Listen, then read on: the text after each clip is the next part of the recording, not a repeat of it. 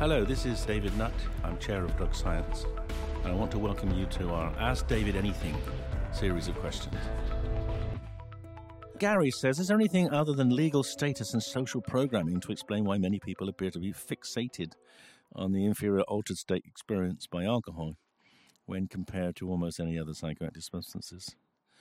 Well, I suppose you're right, Gary, in that legal status and social programming are very important.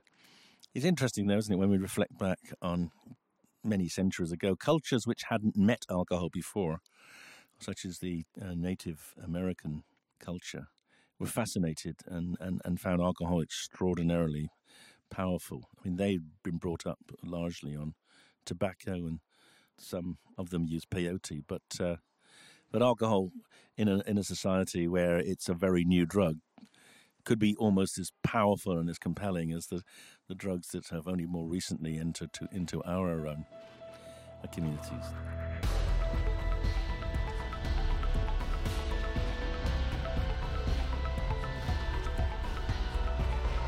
If you like my answer, please leave a review and a rating on your podcast app. For tickets for our live podcast on psychedelics on the evening of the 13th of November in London, go to the drugscience.org.uk website. You'll also find a lot of very useful information there. And of course, you can tweet me at Prof. David Nutt or hashtag AskDavidAnything to get your questions answered.